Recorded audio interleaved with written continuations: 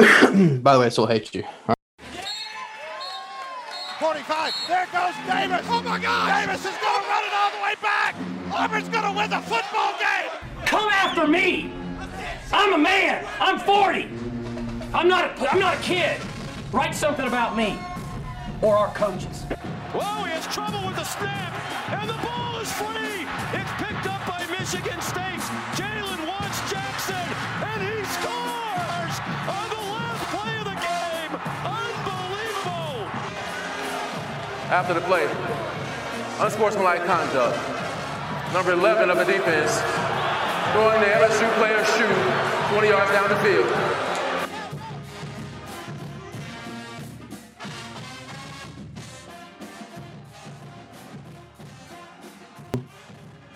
And welcome everybody back to the Varsity, your Tuesday edition of the 1201 Sports Podcast Network.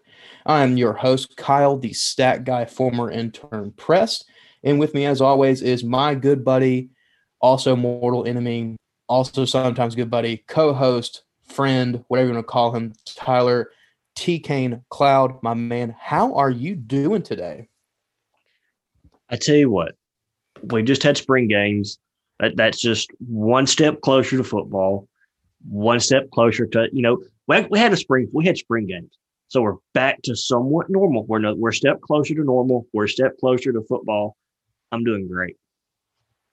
That's good to hear. I felt about the same way. I just came back from the gym, so I'm quite sore, but I'm living, I'm breathing, I'm working on my weight, trying to get it healthy, and I'm kind of in the same boat, getting a little back to normal, looking very much close to college football in this fall. And in all honesty, based on some of the spring games that I was watching, kind of liking what I'm seeing.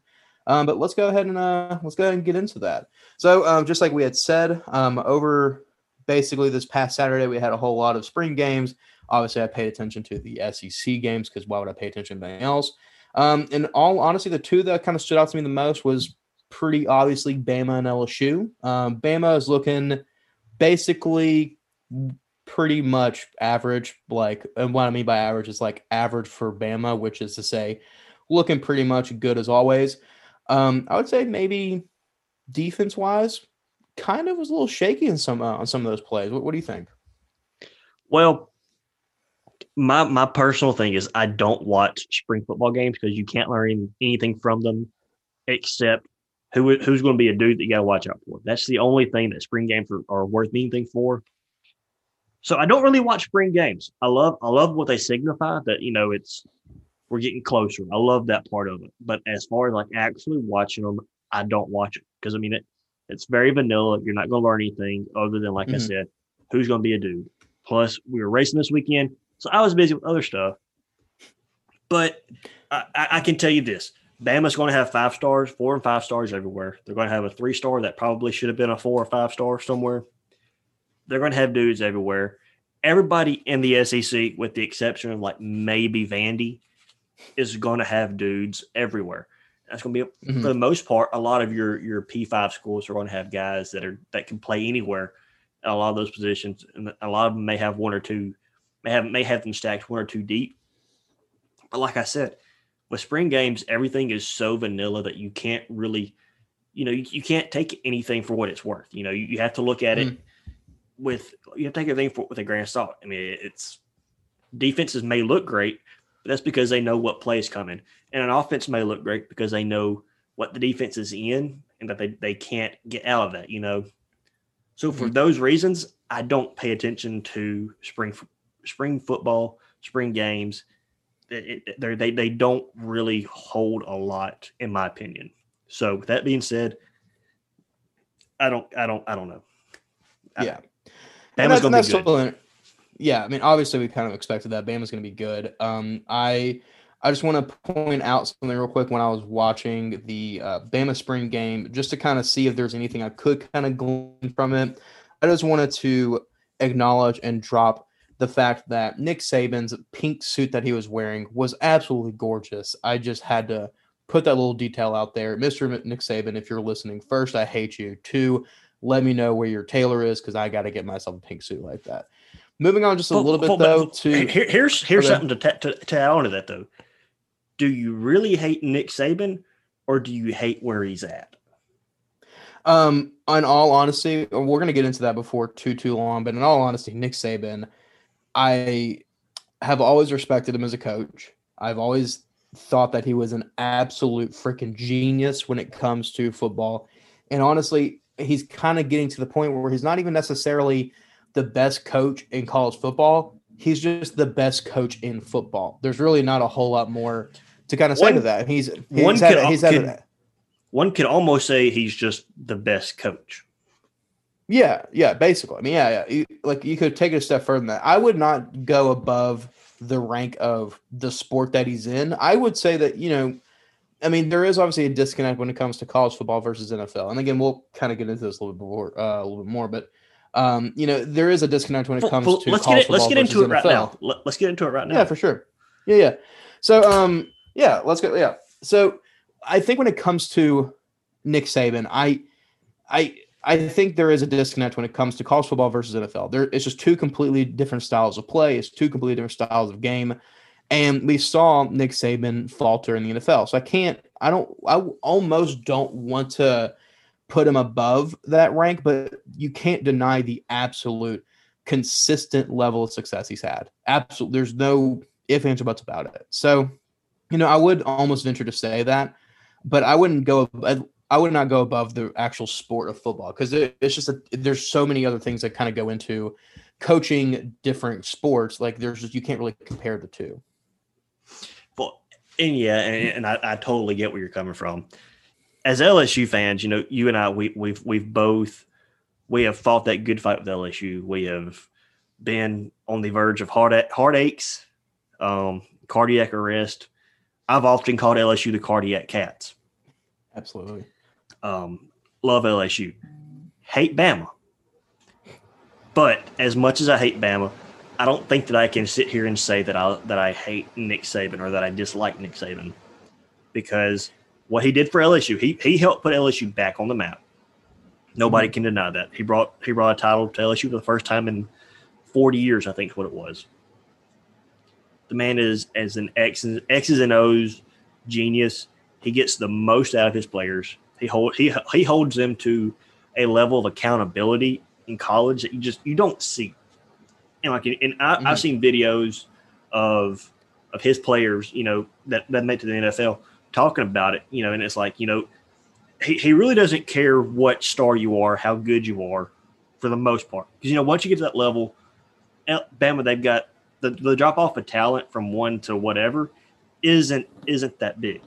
They just got them stacked and stockpiled that deep that honestly he can afford to be like, all right, you know what? You're not being accountable. I don't need you. I'll go get my number 2 guy and bring him up. He's just as good. And a lot of that, comes with being able to have good players to be able to coach like that. But to still have the wherewithal to do that, I would say to hold them accountable. I mean, the man's a genius. And look at his coaching tree, the guys that have left him and gone on to take jobs. Granted, they haven't been successful. Kirby's the only one that's had any real semblance of success. He's made it to a national title game. He's the only one that I can think that you can say has been successful. But I think Nick Saban, he's up there. I'm like you, the college and the pro. That it's kind of hard to to make that transition. Yeah. But if we're looking strictly at college, he is up there with Roy Williams, Bear Bryant, Wooden, Coach K, Pat Summitt. I mean, he is up there. He is in that air. And he's probably, as much as I love Coach K, as much as I love Duke, he is probably leading that group. You could probably say that he might be the greatest collegiate coach of all time. I don't think that's really hot take. A hot topic. Yeah, hot take. And the thing is, I would easily say that he is. There's for me to be honest, shadow of a doubt. The reason why I don't like Nick Saban is just he's just an asshole. I mean, he is an absolute horrific, just D-bag. Like I just can't stand him But as a person. And But like, have you and that's seen just him kinda on TV though? Like on TV when he's on the ESPN specials or whatever, and he like if the SEC Media Days, whenever they get him up there, he is absolutely amazing. You get him talking about Miss Terry, the grandkids, the lake. I mean, Nick Saban, the individual, and Nick Saban, the coach, are two different people. Nick Saban, the coach, is an asshole. He expects perfection, and you know what? Rightly so. But Nick Saban, the person, you know, the stories that you hear, the man is an absolute awesome individual. He's a blast to be around. Well, I've never really kind of seen him like that. Like the reason why I dislike him so much is not the fact that he left LSU. It's not the fact that when he came back from the NFL, he went to Alabama, our rivals. So that's not why I dislike him. The reason why is just is even when he was at LSU, he didn't respond to, I guess, like the LSU fandom as most people should, or most people would. When you look at how LSU treats all of their sports coaches, we treat them basically like our royalty. You look at how we treat Will Wade, we freaking love him, and he responds to that. The American look gangster. At how we respond to, yeah. You look at how we respond to. Is it Paul Maneri? I'm probably mispronouncing. Paul Maneri. He was the baseball. I love Paul Maneri, but it's just time to go. Love Paul Maneri. Yeah. You look at how we responded to like at Les Miles. Dee Bro. Dee Bro, the gymnastics coach. She was freaking royalty at LSU. Yeah, and you look at you basically look at Coach O. I think Coach O probably responds to the LSU fandom probably better than just about anybody. I mean, literally, he openly embraces. He understands the role that he's in. When you look at what we did at how we treated Nick Saban and how he responded, he never clicked. I just feel like he always kind of almost like brushed us off. And maybe it's because he's just focused on his job that much. But to me, like I never liked the way that he kind of basically felt about LSU. And I kind of get it because if I'm not mistaken, he was coming from Michigan when he came down to LSU. I'm probably Michigan State. Michigan State, that's what it was. And maybe he just wasn't prepared for it. Maybe it was like this big like culture shock. But I mean, I feel like if you're gonna be going to like such an established like cathedral of football in college football, especially, like you should kind of be prepared for that. I mean, LSU is openly known as a school that cares deeply about its sports and especially about its football team. And I just don't think he ever really kind of embraced it. And for me, it always kind of rubbed me the wrong way. But I'll never deny or doubt how good he is as a coach. And I'll also say this. For all the people out there all the LSU fans out there that openly just hate Nick Saban, and hate might be a strong word, but like openly, I think a lot of them do hate him. It's just jealousy. It's just jealousy because he left and went there. But that's all it is. But I will say this. I'm going to put this out there. Like I would say probably, I'm going to say conservatively, probably let's just say 50% or to 75% of all the LSU fans out there that openly hate Nick Saban. The day he ever signs back to LSU, if that day ever comes, guarantee you pretty much every single like Saban hater out there that's an LSU fan will flip their switch and flip their script like it was basically nothing. Like the past 10 to 15, whatever how many years it's passed since he was at LSU, like to them is going to be absolutely gone and forgotten if he ever came back to LSU. Which I mean, I can go ahead and tell you he'll never be back in purple. It's no. He's retiring at Bama, but I'm just saying as a hypothetical. He's not switching. But it's another reason why I just dislike him is just yes, he demands and kind of expects perfection from his football players. But on top of that, like he always rubbed me the way that he never truly cares about his players. Like like there's no emotional attachment in terms of like how he like feels about his players. Whenever Tua got hurt, literally the minutes after it happened, when he was going to the locker room for the interview, he openly said, "I don't worry about my players getting injured." And he may contextually have meant something different, but to me that comes off as so unfeeling and so just basically backhand disrespectful. Like your star quarterback just like basically almost had a career-ending injury, and you just brush it off like it was nothing. I can't respect a person who thinks like I can't respect a coach who will say that about their own players minutes after they got injured.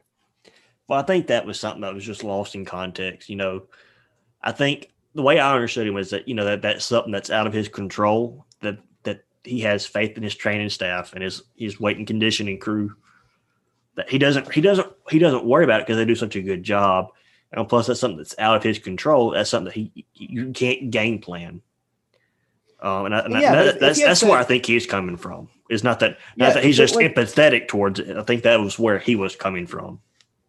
And like that may be, but again, I mean, like it's just one of those, like, context obviously matters, and like the thing that, like, and what you say obviously has weight. And like if he had said, I don't ever plan for that, like I never, if he had said, like, I don't plan for that, I don't ever think about that happening just because it's like out of my control. If he had said something along those lines, like it would have been nothing. Like it would have been, but to phrase it like that is just, to me, just came off as probably like the most disrespectful, like worst way you could ever say it. But so moving on a little bit from Nick Saban, because I could talk about him obviously all day. I don't think we ever on this podcast ever kind of went into like the story of how we come to really like college football. But obviously, there's a level of, you just kind of grow up into it.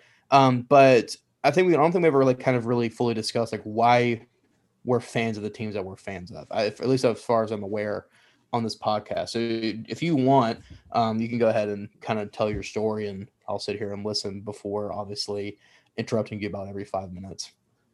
Well, I'm going to go on a limb and say both of our stories are going to be very, very, very similar. I was raised in a family that was bleeding purple and gold. My great-grandfather had games on every weekend. My grandfather had games on every weekend. We had it on every weekend. I mean, I was raised in an LSU household, and that's just how it went. The only thing that my dad and I, we don't look eye to eye on in sports is probably baseball. We have different baseball teams, but he and I have the same basketball team in Duke, have the same football team in LSU, have the same college baseball team in LSU. We both went to Tech, so that's another that's my alma mater. So I love LSU. I love Tech. I will always love Tech. My diploma is red and blue, but I bleed purple and gold. So I will be an LSU Tiger until the day I die, for the most part. I mean, yeah, absolutely. LSU has done some things I don't necessarily agree with. Some of those things are being processed right now. I'm not so naive to overlook that and say, oh, no, that's impossible. LSU is, well, the state of Louisiana in general is very corrupt. Therefore, the state college is going to be very corrupt also. So I just can't take that with a grain of salt. That's what's going to be around that program. But I still love my LSU Tigers. I still bleed purple and gold. I will, be screaming who dat, or not who dat. I'll be screaming hold that Tiger until the day I die. Don't you mean you're going to be screaming? That will be edited out. Keep this PG-13-ish. We'll just put a little nice little just like Tiger roar over that. But anyways, yeah, my story is pretty much similar. My great grandfather on my dad's side came over from Palermo, Sicily. My grandfather was born and did not go to LSU, but became, I honestly think, probably one of the biggest LSU fans of all time. We're talking about a man who literally came home from heart surgery one day and had to take medicine so he can get through LSU games because he wouldn't stop screaming at post-surgery. And then that obviously kind of carries over to my dad. My dad went to LSU for a semester before going to work at a construction site and never returning. And that also, kind of comes down to me. My sister was the first generation of our family to graduate from college. Think so. Yeah, first generation. And then so she graduated from LSU. My brother went to Southeastern, but and then I obviously graduated from LSU. And so, but obviously it's kind of the same thing growing up, going to LSU games and, just basically just looking at the parade grounds being covered and just like tailgates and, fraternity people and all that kind of stuff like that, future alumni. And just kind of growing up and just screaming, just calling Baton Rouge, just, right at the beginning of the fourth quarter, every single game and every single season and whatnot. And just basically kind of grew up like, man, like this this is where I want to go. Like I was instilled that you should lose your game. Like I was instilled with a value in the idea that you should lose your voice at every single game. Like you should scream at other people that are not LSU fans, not in a mean way, but like, you know what I mean? Like, in the moment. Like I was instilled with that. Like I was instilled with like the idea that like you should get chills whenever the marching band comes down the hill, walks into the or marches into the stadium and plays those first 4 notes. Like, I mean, I still get chills about that. And so, my entire family is fervent, deeply LSU fans. Like, to put this into context, my brother had to have heart surgery 2019. It was the second time he had to have it. It's an aortic valve problem. I'm not going to get into it. But they told him the day it was the Friday before the LSU Florida game. And you might see where this is going, but he asked, well, can we reschedule for that Monday? And they're like, why? And he just said, LSU Florida is playing. And they're like, I guess. So literally rescheduled his heart surgery around the LSU Florida game. Like, that's how deeply rooted my family love of LSU is. And for me, that kind of basically goes all the way for the rest of the almost the rest of my sports teams. The only one that does, my dad and I don't agree on is he is a diehard Cowboys fan, because whenever he was growing up, basically the Saints didn't exist. So he is a pretty much a diehard Cowboys fan. And then his mother's side of the family is from Los Angeles, so he grew up going to the Dodgers games, which is why I'm a Dodgers fan. But LSU, Saints, Pelicans, all that, I mean, deeply fans of. Yeah, I mean, and I can understand that. The Dodgers, your dad or your family rooting for them, they're still wrong, but I can still get it. I mean, it could be worse. I could be a Braves fan, but anyways. You mean better. Well, ladies and gentlemen, for Press and the rest of the guys at 1201 Sports Group, remember, even when we're wrong, we're always right. Peace.